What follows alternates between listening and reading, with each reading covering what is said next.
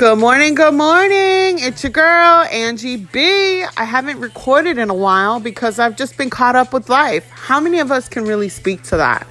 Sometimes we let life get in the way of the things that we're working on and we just completely stop altogether. So don't fail yourself anymore. This message is about remembering who you are and finding your way back to it. I couldn't think of a better mantra for this year for me than that whole tone and feeling. A lot of people start things, right, and don't complete them, and then they forget all about them and never really get to where they're going because, simply put, they quit on themselves. So today I'm saying it's Monday. Let's get up. Let's go out and do it anyway. That's my message. So it's very short. It's very sweet.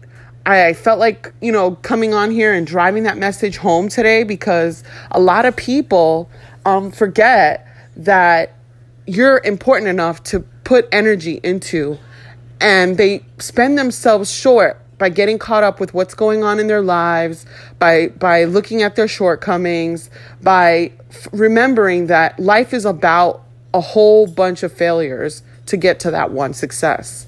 And just because you probably quit on yourself once doesn't mean that you're done altogether. So I'm telling you, today is Monday. It's a new week. It's a new day.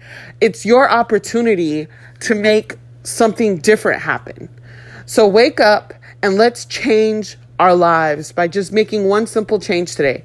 Get up, drink some water, go walk, read a book. Find something to make you move again and believe in yourself again, because sometimes we lose that belief in ourselves. So it's your girl, Angie B, and that's my message for this beautiful morning. It's amazing what can happen after you walk and drink some water.